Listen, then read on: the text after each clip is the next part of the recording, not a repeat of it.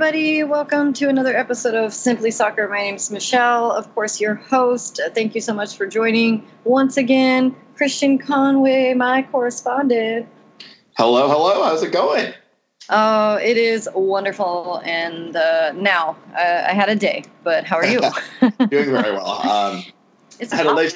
I must admit I didn't watch the game in real time. I actually watched it this morning, so it helped kind of ease the blow a little bit. But the anger was still very much there. So very much there. Yeah. When we went to Seattle away, it was hot there. But the last 2 days here in LA, I've been kind of spoiled. It was nice and cool, and then it turned up the heat all over again. So there you go. Yeah, so I had severe allergies and stuff, but now it seems to be balancing itself out. But yeah, Seattle, it was a great time. I mean, the only problem I had was you couldn't really see the second half because the sun was right in our eyes. I was going blind. Yeah.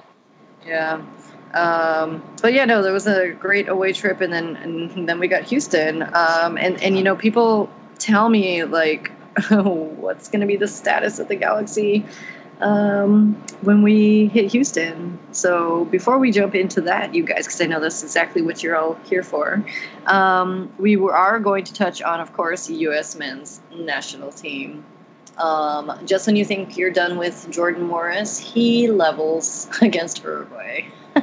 Well, I mean, I think the Mexico game is probably the one where we can take a little bit more out of than the Uruguay game, simply because, I mean, if you look at that Uruguay side, it was, I think the only person that had more than 15 caps was Muslera, their goalkeeper. He's got 111. But there really isn't another goalkeeper in the Uruguayan system that, they'd really want to bleed at this point. All of them are, I think, too young to really be playing full national team caps. And I mean, they played at a baseball stadium in St. Louis, and I am very excited for St. Louis to join the league and to build a facility that's worthy of what a soccer city that St. Louis is. But I mean, and I understand that U.S. Soccer really wants to, embrace this rich heritage that St. Louis has as a soccer town. But I mean, man, you can't really draw any results. I mean, if you look at kind of that first half when Uruguay was attacking the U.S. goal, I mean, they were on pins and needles in the box because, that was where the infield was, and they didn't want to slip. They didn't want to, injure themselves. I don't blame them really necessarily for playing cautious. And, it's also 90 degrees. You're playing on a baseball field. And 90 degrees in Louisiana is something else. Missouri. Sorry, Missouri. It is Missouri humid. Is where I had actually visited for the away in Kansas City. So yeah, humidity is a thing. I think it was, so that game, it did look like a friendly between two teams that didn't want to be playing on that field in that weather. I mean, that was kind of the sense I got from that game. But the Mexico game was interesting in the sense that I question if Berhalter's got a plan B. And I think, national teams, obviously, it's very different than coaching at the club level simply because, you're not seeing these guys for months at a time, and you can only send them so much film. You can only say, we really want you to work on this. We really want you to get this into your repertoire for when you come into the national team to be ready to play for it. But the thing about national teams is, yes, you should have a plan A, and that plan A should be very regimented in order for players to easily pick up on that, which is what I think Berhalter is doing. And I think Berhalter's the first national team head coach I can think of in a long time that really is kind of embracing this philosophy. I think the U.S. has suffered from national team coaches where instead of having a style and saying, well, certain players are going to be on the outside looking in just because they don't offer what we need in this system, the U.S. managers usually would pick the best 11 that they could possibly have of the player pool available. And they kind of said, well, we'll fit a system around these 11 guys or these 23 guys. Now I think we're going to start seeing very good players get left out of rosters because Berhalter ball is apparently what we're calling it, but, they just don't fit into what Berhalter ball does. I question, however, Plan A is very clear. It's a possession-based, play out of the back, kind of pseudo-Barcelona-esque kind of system. What we saw against Mexico was that he was playing Tata Martino, who's the king of the counter-press. He wasn't, that's not going to work against a guy like Tata Martino in his Mexico. What does Berhalter have when he's down a goal or down a situation where he kind of has to scrap the tactical idea and say, all right, now we're going to plan B, now we're going to plan C? Does he have that extra club in the golf bag, so to speak? And that's kind of what I think is going to be over the next few months. I really want to see from Berhalter, especially using the Nations League, because I think that's going to give him an ability to tweak things and test things. what is plan B? What is plan C? You know what I mean? Mm-hmm. Absolutely. Yeah, absolutely. I agree with you. I mean, personally, two things, when it comes to these international games, or three things. It is hard. The guys don't always play together, and then they get picked up right in the middle of MLS scheduled. So it's kind of like you're just watching our guys play out there, specifically LA Galaxy, and you're just like, don't get hurt. Yeah. And, And I mean, the whole entire MLS playing during the international break is in and of itself a very contentious point. But I mean, also Berhalter's selections of like he said, we're taking into account who's in playoff races and who's who needs critical players, and of course he called Lletget knowing the Galaxy are full well in about the most aggressive playoff race in MLS right now, which baffles the mind. And Lletget went 90 minutes, so he wasn't going to be there for Colorado. Yeah, no, and I had very strong doubt that he was even going to see the field in Colorado, considering just the rigors of a national team camp, and then heading straight into a match. Absolutely agree. But I mean, yeah, I agree with you. It's kind of just during especially during these friendlies, and especially kind of understanding what the conditions in St. Louis were going to be. Very much in the back of the mind is always just you want to see the U.S. play well, but you're just kind of hoping it's fun to get reps. It's all fun in games. The banter with Mexico fans, that's always fun. But you're just at the highest level, you're just praying no one gets injured, and especially Sebastian Lletget, because he's been so critical to this team for the Galaxy moving forward. Yeah, we had players on both sides for that. Yeah. And I will say the photo that came out with Lletget, Antuna, and Jonah was cool. Oh, I really picture, that was cool. That was neat. Swapping jerseys. I really enjoyed that. I did too. I mean, I'm definitely a U.S. fan, but seeing, and that's the next argument that people come up with. Is like, is it club over country now? Well, I mean, that is a very big. I mean, we could probably do a podcast just based on that question. I know, right?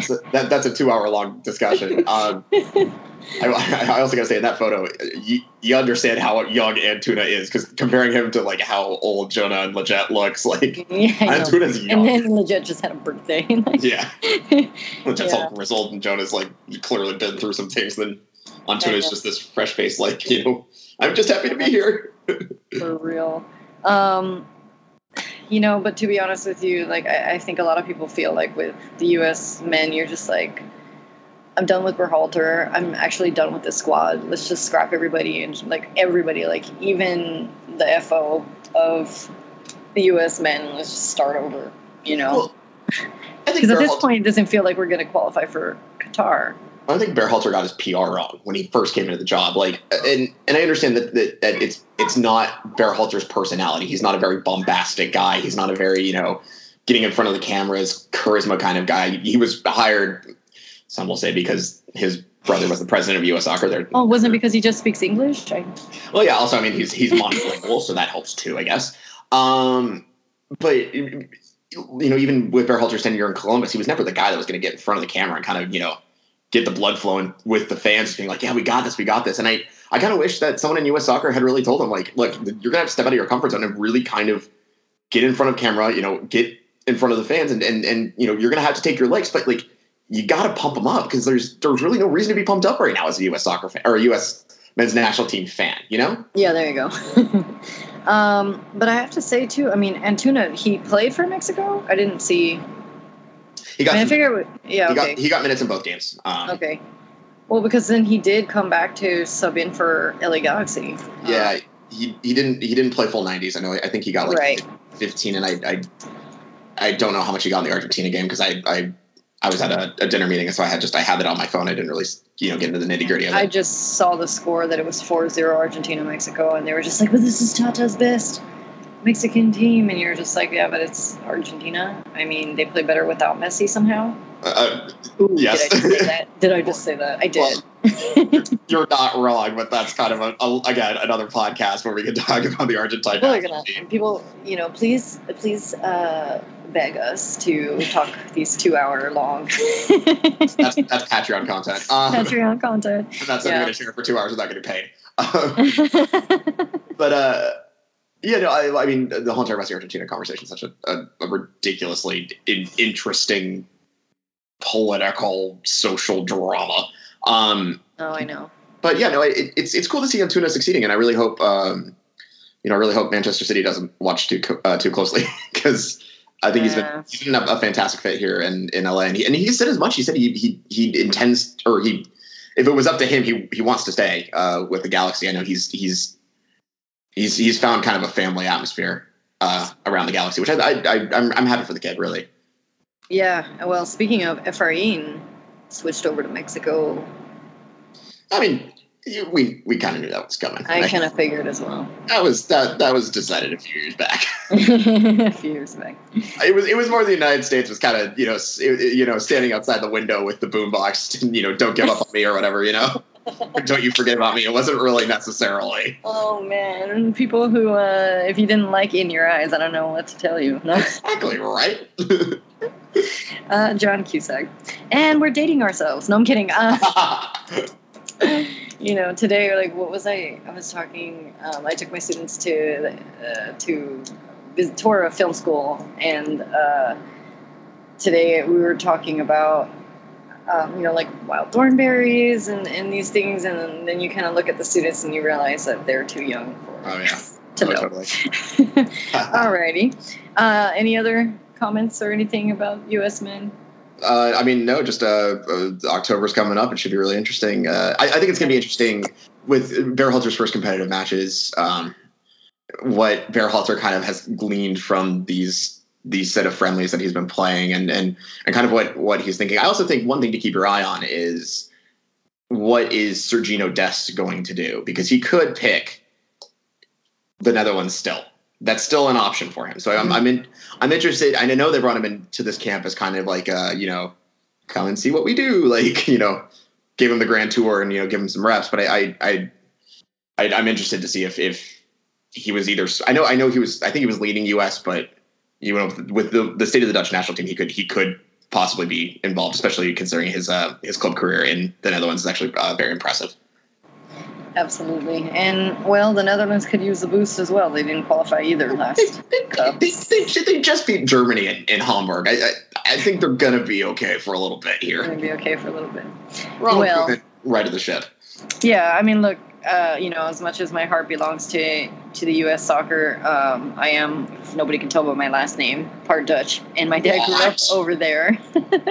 So sometimes I will sport the Dutch jersey, but when it comes to if the U.S. and Netherlands ever faced each other, I would support USA still.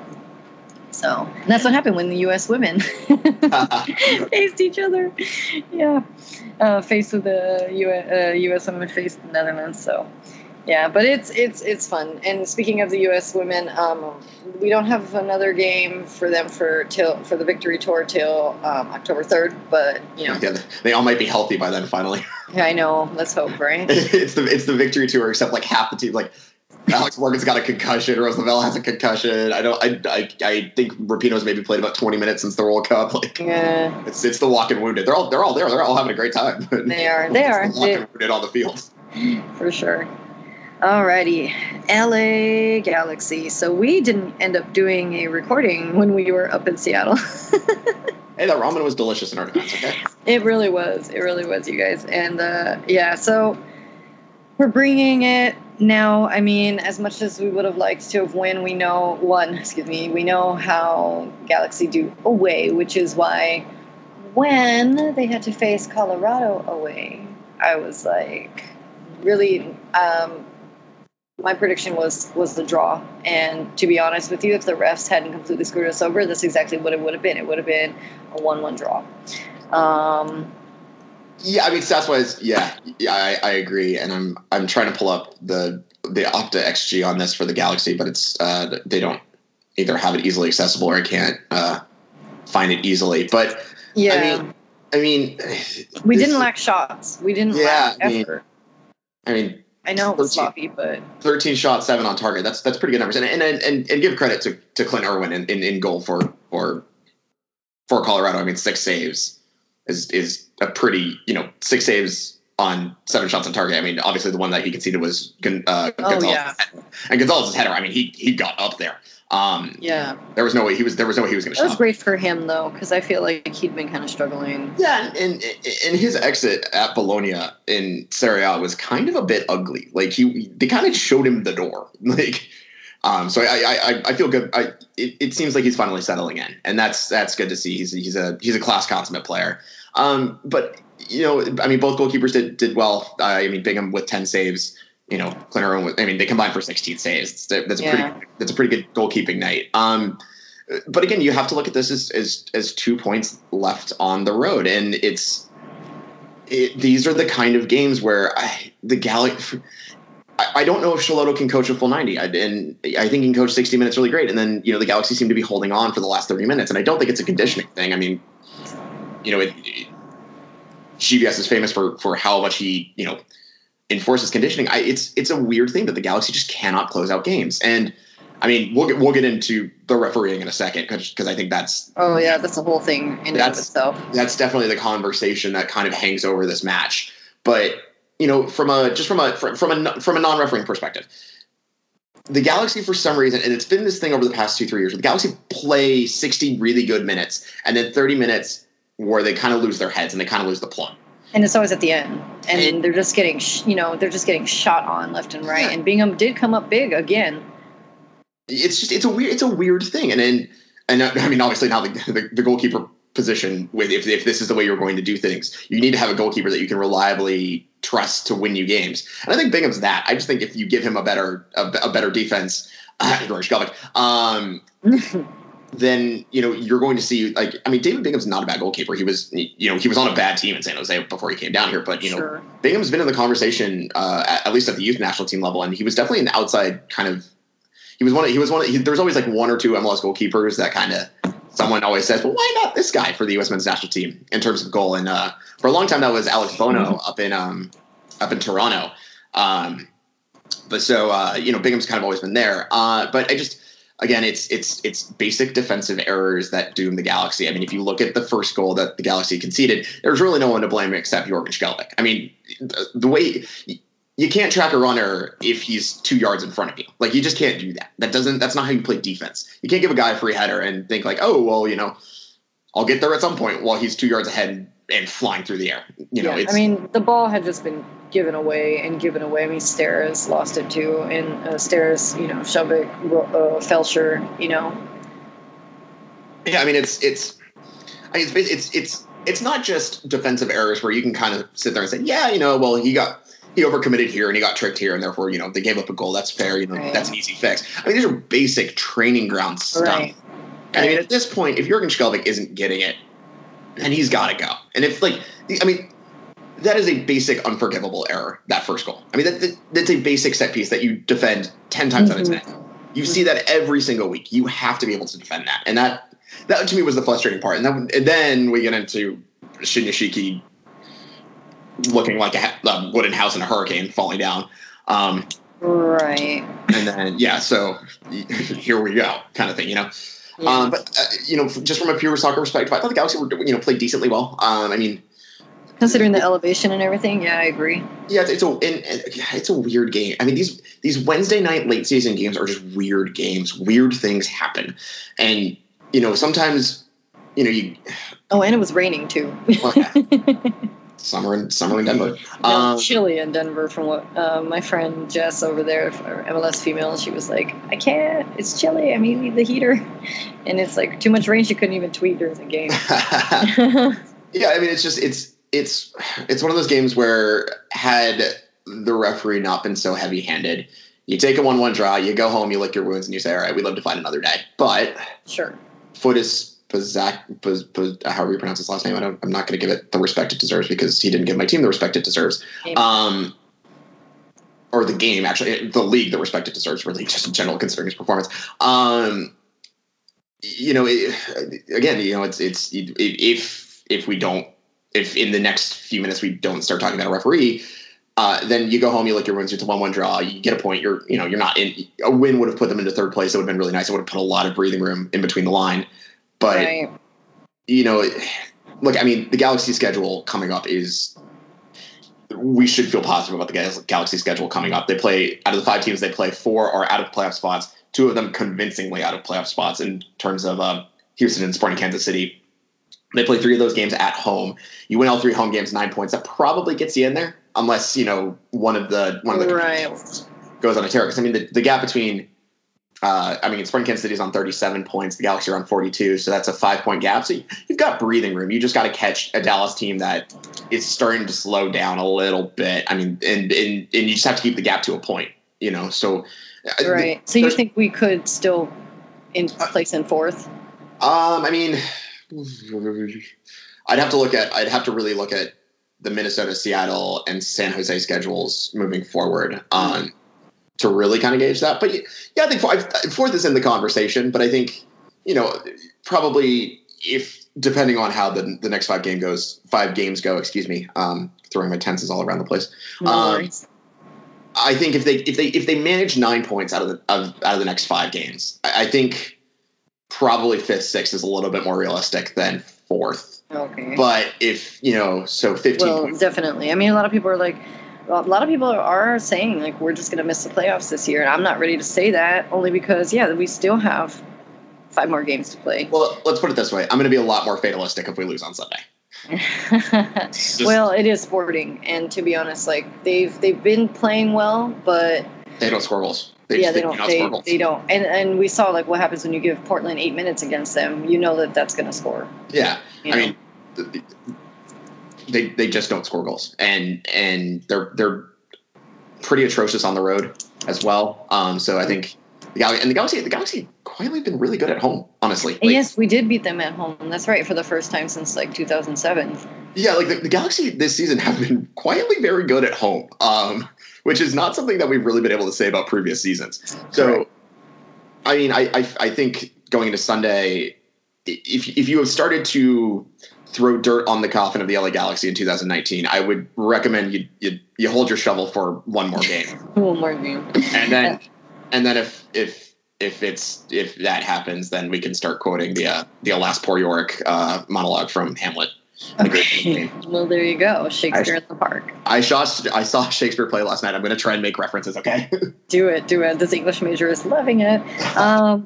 So I do have to say, like, I was glad that Schelotto decided to sub Suter in the 55th minute. I know we were missing some key guys because of the international break. And so, I understand bringing in Antuna for Pontius, just to see Pontius in the starting lineup, to see that he was back. It's like, all right. And then, Cuello had to come on for Alvarez because it looked like he got kind of hurt, which he avoided a concussion on that first knock that the Colorado player got blood drawn. So the thing is with Cuello, he didn't play well. And he hasn't played well. He's shown moment. Cuello had moments. I know, especially with Leagues Cup. Cuello is a first-year pro. He's had moments of brilliance where you sit there and you're like, yeah, this kid's got it. But he's also shown moments where he completely disappears out of a game. And I mean, this is his first year in MLS. It's growing pains. I like what when Coelho's on. I like what he brings. I think he brings a certain level of creativity into the midfield that I think the Galaxy sometimes lack. And I like the way that he sees the game. I just think he needs to the one thing he really needs to improve on is making himself a more noticeable presence over 90 minutes. Absolutely. And Carrasco made his way into the starting lineup because, of course, and then Efrain Alvarez. Because literally no one else was there. I was going to say exactly because, of course, right. And but Efrain getting subbed in a lot of so I went to Springbok to watch and a lot of people were like, why Efrain? Because I was thinking, well, even though it's the 7th minute, they are trying to score. Yeah, that's exactly what they're trying to do. You're trying to get 3 points. If I had been in GBS's shoes, and we're very lucky that I'm not, because otherwise the Galaxy would be way out of playoff contention, considering some of the calls I made this year.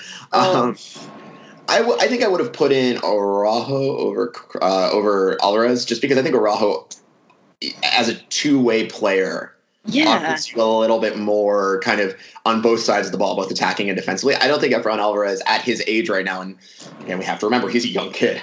We're watching a young player mature in front of our eyes.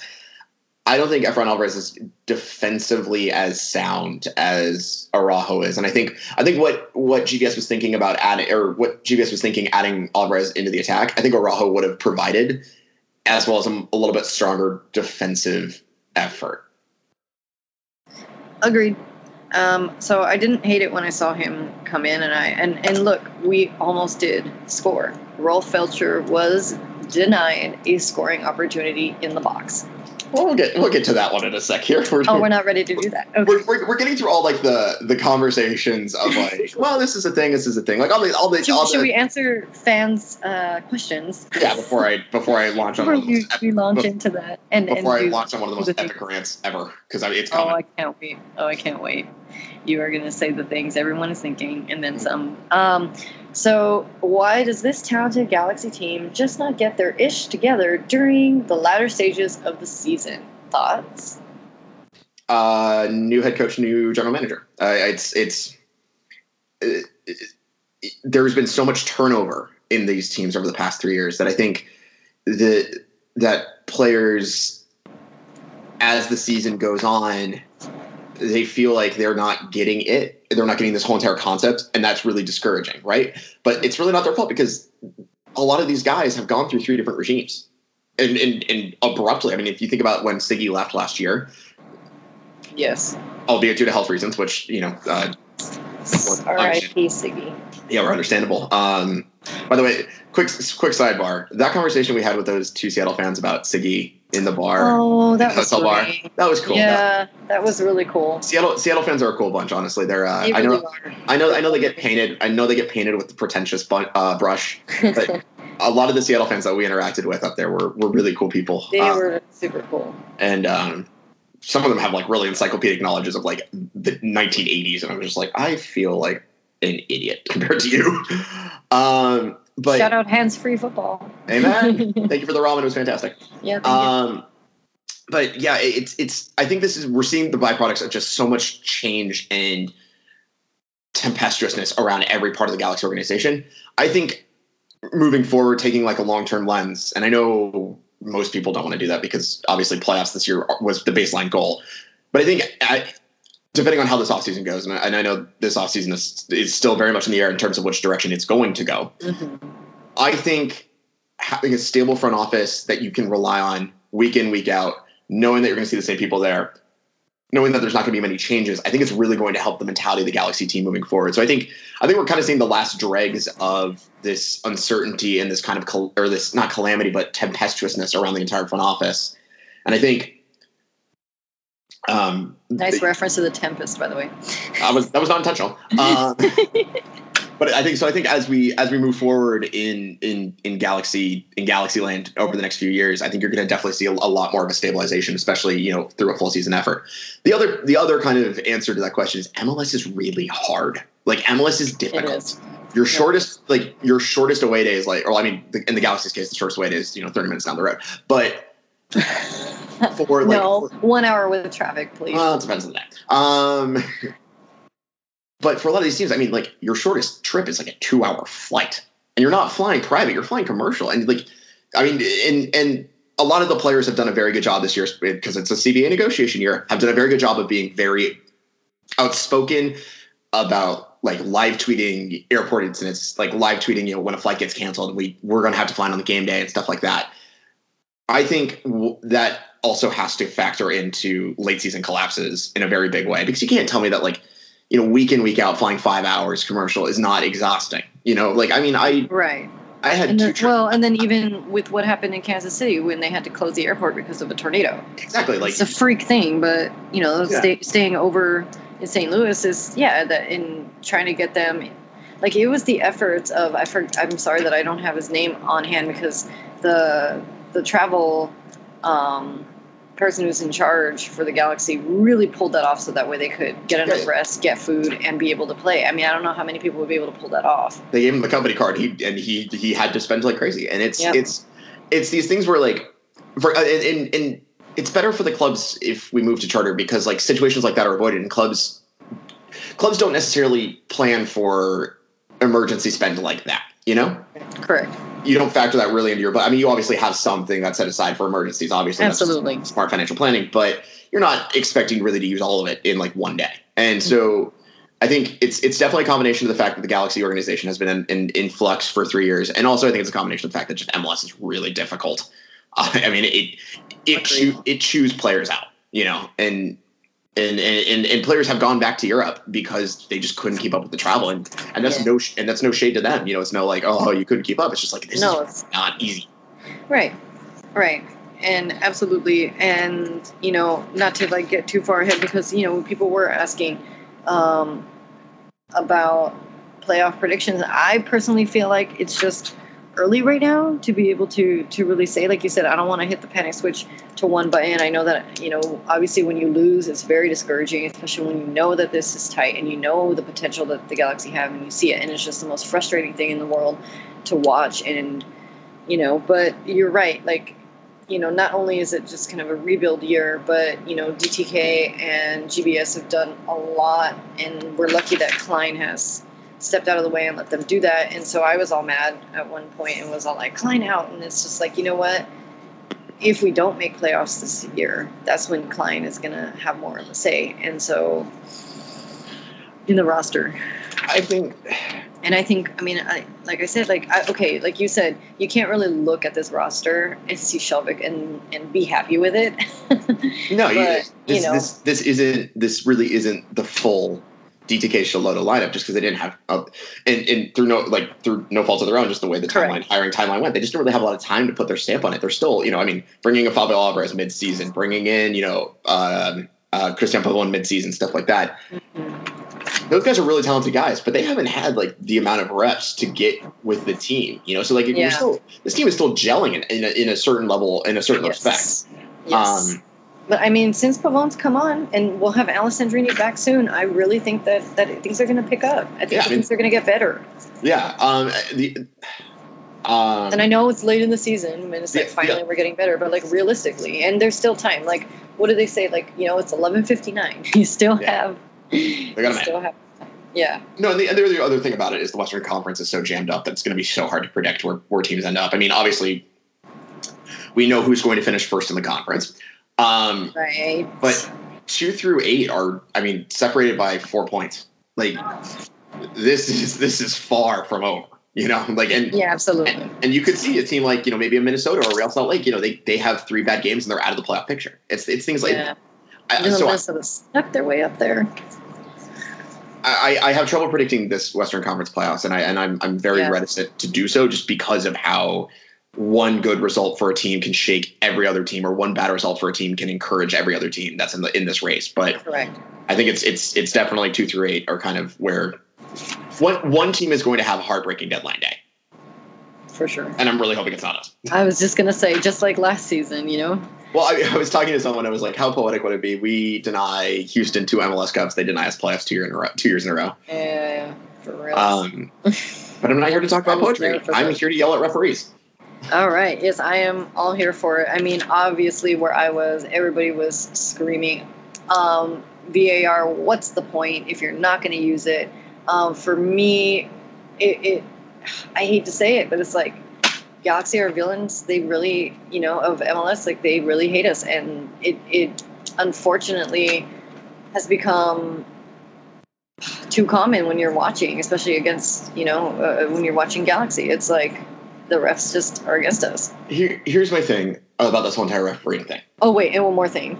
And it's frustrating that nobody's being held accountable for their jobs when in any other job you would be held accountable. You would be coming in and you would be not only criticized, you'd be fired for a lot of the things you're not doing your job. So anyways, now you may rant. Well, I kind of understand. I understand MLS's position in this whole entire thing, which is that they can't necessarily go out and make a public statement that said, "Oh, pro screwed this up," because you're undermining the authority of your referees, and the referees. The most important person on the field in order to keeping order and stuff like that.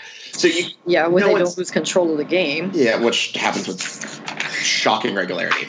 So I understand why MLS has to kind of keep their hands behind their back on this because they can't. Should I call this episode the horror picture show because of what happened last night? Oh my Lord. It happens around the world. There are leagues where there's always like a coach, a player, or something like that who complains about refereeing because that's what they do. They're human. They want their calls to go there in their favor. I get that. And with experience like Zlatan, he can, but I'm not going to say that he's the reason why the refs are being unfair. And I understand that like there was always going to be that one coach or that one player, and I think in the Premier League it's Sean Dyche at Burnley, who just for some reason just always feels that the calls are going against them. And you look at the film and you're like, okay, yeah, I can see him where he's right there, but like he's wrong here. He's right. And you're like, yeah, I can see it, but I disagree. The thing about MLS that drives me absolutely insane when it comes to refereeing is it's not just one team every week. It's 5, 6, 7, 8 teams coming out and saying, look, this is unacceptable. How can you, if you want your product to be in the top 10 or the top 7 leagues in, let's take 7. They're not going to be a top 5 league. We all let's be realistic for now. If you want to be in like, say the top 7 leagues in the world, like no other league I can think of in the top 5 has this many refereeing controversies, this many very clearly blown calls every single week, not from one game, not from one referee, but from 5, 6, 7, 8 referees during the week. I mean, you heard it from Gio Savarese in Portland the other week, where he said every single week it's something new. You heard it from Zlatan Ibrahimovic, where he said they won't even talk to me. They don't even treat me with respect. They keep calling against me when I'm being judged differently. You heard it from Minnesota United a few weeks back. You hear it from every team in this league every single week. At some point, MLS has to step in and say, we hear your complaints. They either have to do it behind closed doors because they're not going to do it publicly, but they have to do it and they have to tell the clubs, we need to fix this. They brought in Howard Webb, who was one of the most respected referees in England. And you're telling me that Howard Webb can't fix this? Like, this is ridiculous. And I'm voicing what every MLS fan should be voicing, which is that the referees make the product borderline unwatchable. Like, if you listen to the Colorado broadcast last night, because that was the feed I could find, literally, they look at that Shinyashiki penalty, and they're like, this is ridiculous. How is this not being overturned? Rolf Feltscher gets kicked in the box, and I understand that to me is a little bit less of a obvious penalty than the Shinyashiki should be overruled. I mean, Foytos came out and said in the pool reporter, when the pool reporters asked him, they're allowed 3 questions to the referee. They asked him, what did you not see? And the referee actually answered. Well, yeah, and apparently he didn't. To his credit, and he this didn't is just write it down either. Well, exactly. This is the only credit I'm going to give him. He tried to have a conversation about it. He shouldn't have, because he made himself look stupider. But he said, well, they were both competing for the ball, and it was like, Feltscher was like in a diving position or something like that, and therefore he injured himself. Defend it, Yeah. I mean, how is he endangering himself when the defensive player's foot is like up like at head level of the defender? Yeah. Like, Axel Schulberg's a big dude. Oh no, Feltscher had a red mark on his head. Yeah. It is basic things that you have to do. And at some point, a referee is going to screw up a game so badly that players are going to get injured because of it. Because he's going to let things go or he's not going to let things go. And it's just because they're going to put on blinders because referees are the most egotistical people in the world. They refuse to be told that they're wrong. Someone's going to get hurt. A team is going to get screwed to the point where they might miss out on the playoffs. They might, they don't go through in a playoff round.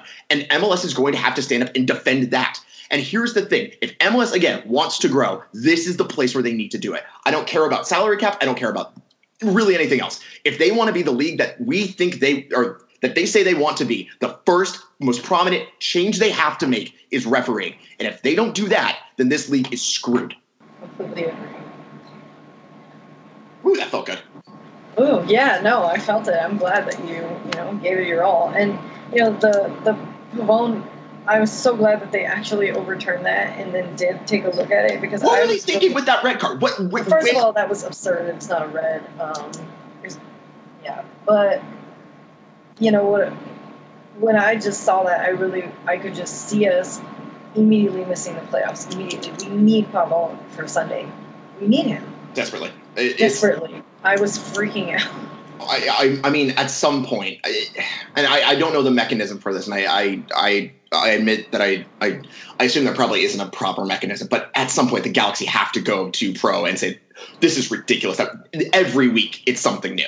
Yeah. And I don't think they're the only MLS club that would really have a grievance against pro at this point. Sure. And honestly, if you are pro, and I understand that Howard Webb came out at the beginning of the season, he said, this is how we do things in the Barra Door Tower of pro refereeing. like we review every match. We assign a grading system, et cetera, et cetera, et cetera. We will sit referees who don't do well. We will promote referees that we think do well. I guarantee Fotis Moustakas is going to have a game on Sunday or Saturday. I guarantee it. Oh, yeah. Oh, no doubt. You have to back up what you're saying. And they clearly do not. They clearly have no interest in doing it. And it's lip service to the clubs. It's lip service to the fans. And it's borderline indefensible at times. It's insane. Like, we have to be able to see this account. And if Pro is so determined to have accountability at every single level at every match for every referee, then we need to see very physical or visible proof that you are doing this. And I don't think I've ever seen it yet this season. I just don't think I have. Because, Nima Sagafi shouldn't be refereeing in the league if that's the case. Or the referee last night shouldn't be anywhere near a soccer game considering what he was doing last night. Baldomero Toledo should have been retired 3 years ago if that was the case.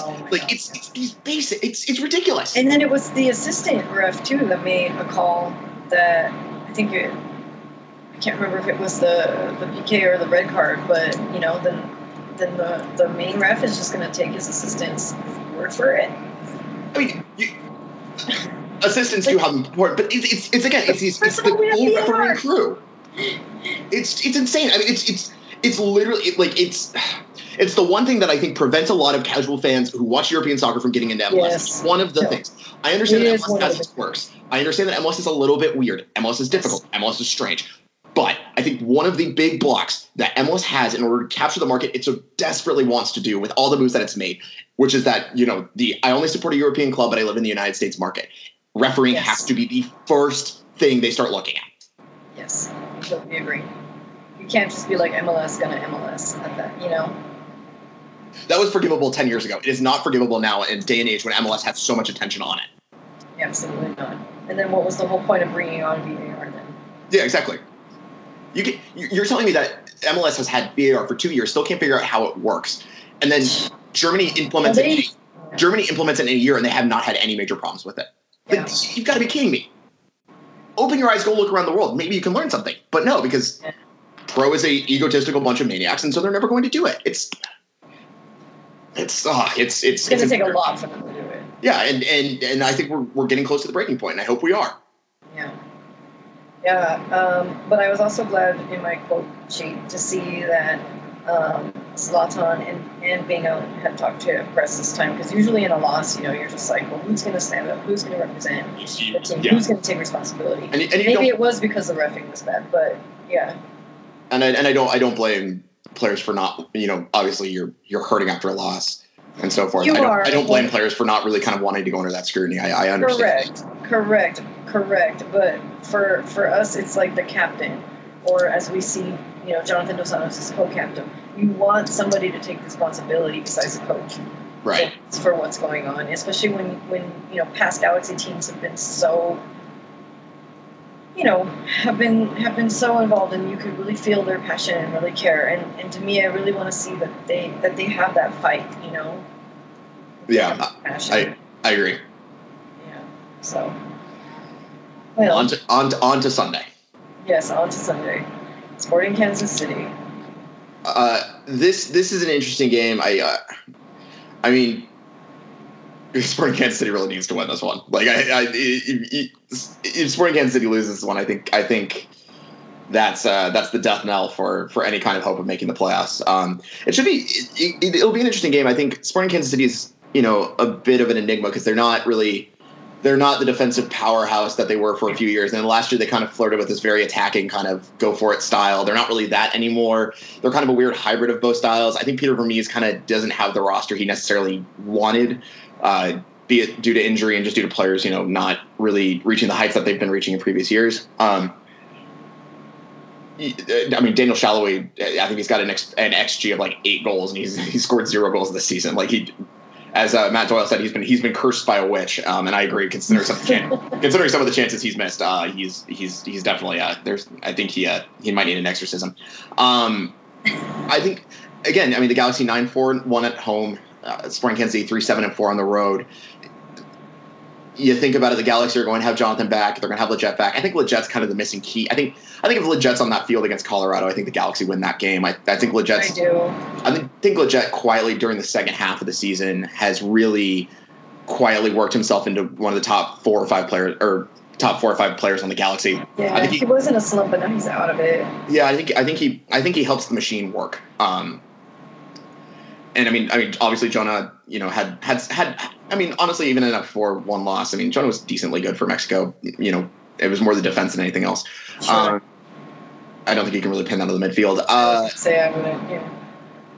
Yeah. So I think it's going to be an interesting game. And again, there's the question. I think I haven't seen the latest update from training. I know that they were traveling today, so they probably didn't take training today.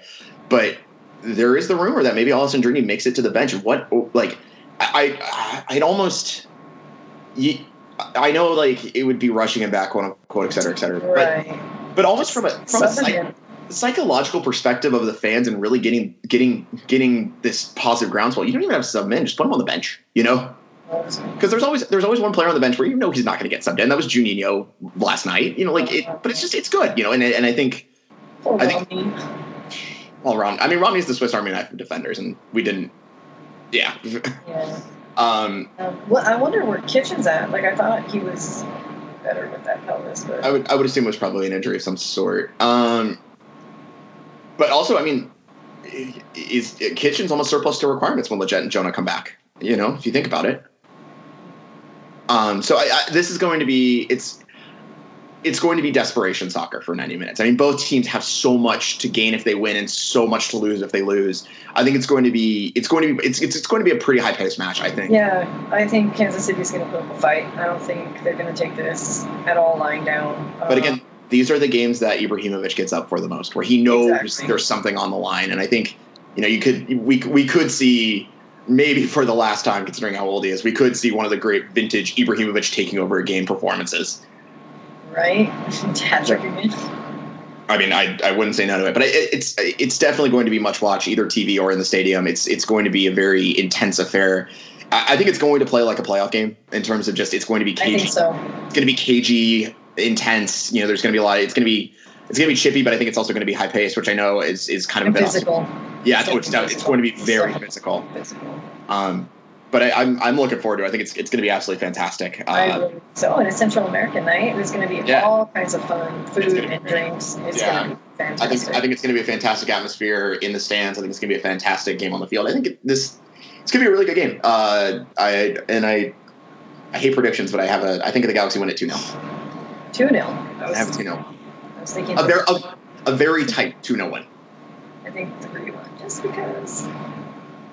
But yeah, I'm looking forward to it. We got to stop Phil Hubbard, right? Yeah. But a win's a win, so anyway it comes. True that. So I guess I should double down on the Galaxy for my balls and beers predictions. I double down on whoever is going to beat Cincinnati for the week. Yes, it's I mean, they have good fans. No, yeah, they do. And they got heart. I mean, I've seen them. They try. They're really good at picking up balls out of their own net. That's pretty good. Skill. Yeah.